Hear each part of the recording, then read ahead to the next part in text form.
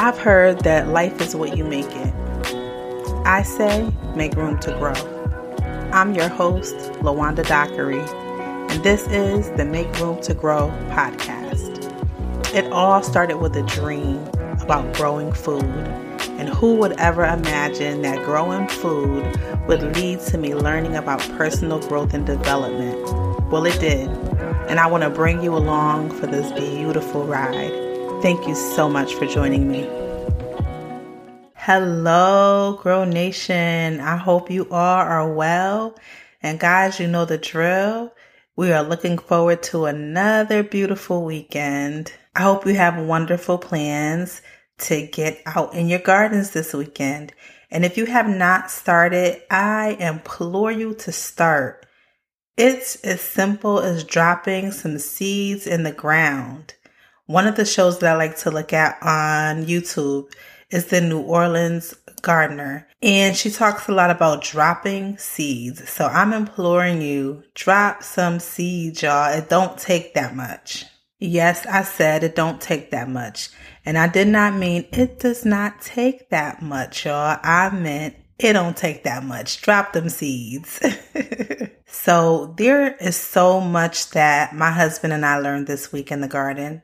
But I wanted to hone in on a few key things that we learned, specifically dealing with breaking into this warmer weather and not being confident that we were growing things the right way, but we have a lot of firsts. We're growing squash for the first time. We're growing beans for the first time, and we're growing strawberries for the first time.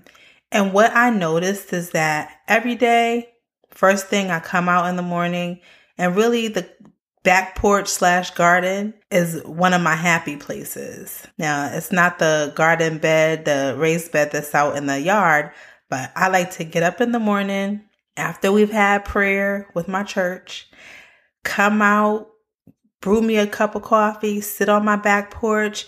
Maybe I have my devotional, but I like to just sit, meditate, talk to the Lord, get quiet, get still before I have to go into work. And what I notice is that that's also the time where I do the chores, because my husband comes out later and he does other chores out in the garden. But I will do my watering, I'll do my inspections.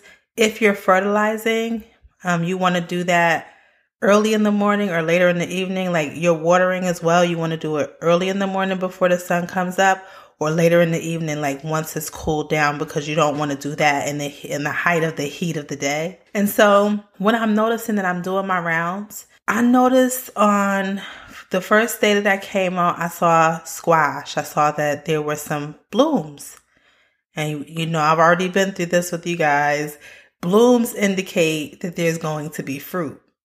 So I went crazy. I put up on an Instagram post. I was like, oh my gosh, I see blooms, y'all. But then I did a little more research, and the blooms that I was seeing were actually male flowers. So with the male flowers, those are what's used to pollinate the female flowers. Anyway, I saw blooms, so I was just happy I saw blooms. But mind you, this is a plant that did not look like it would produce any flowers or anything else. It was yellowing and not looking that great because we transplanted it into the bed like maybe a week or two ago. And so I was just elated to see these flowers on there. And so that was one day. And then another day I came out on my back porch where I have a bush bean inside of a fabric grow bag. And oh my goodness, I kept seeing these little tiny flowers on there. I told y'all in a previous episode, I did too much with this bush bean. So I had to end up pruning it. Remember talked about setbacks and doing too much. And what happened was where I cut it back, there were these flowers that were there that I thought were just dried up flowers. Next thing you know, a couple days later, I'm looking and they're tiny little string beans. And I went crazy like, whoa, my gosh, I got string beans. And so now I'm posting on Instagram like, okay, I know it seems like I'm crazy, but I have my first little few baby green beans. And so that was the first. And then today, my husband and I were out in the raised bed and he saw a strawberry, our very first strawberry. Well, the beginnings of our very first strawberry. And so my whole point in all of this is that I want to say that often when we're going about our normal day, we're going about the hustle and bustle, we're living our lives, there are things that are growing right up under our noses. There are things that are shifting and changing and evolving right up under our noses. But if we don't have eyes to see, if we don't have the discernment to be able to see what's growing under our nose, we could miss it.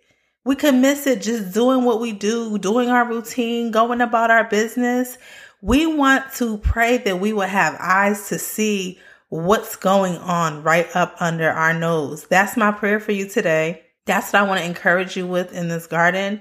Even though you're growing, even though you're hopefully dropping some seeds, you're hopefully, taking the tips that I'm giving you or that you're able to glean and just getting started in your garden, just know that things are going to grow.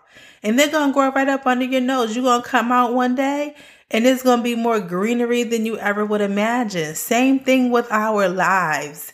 We just do the things that we can do daily. We do the things that we can be consistent with all the time. Do them. Don't grow weary in well doing, right? Because you will reap a harvest if you faint not.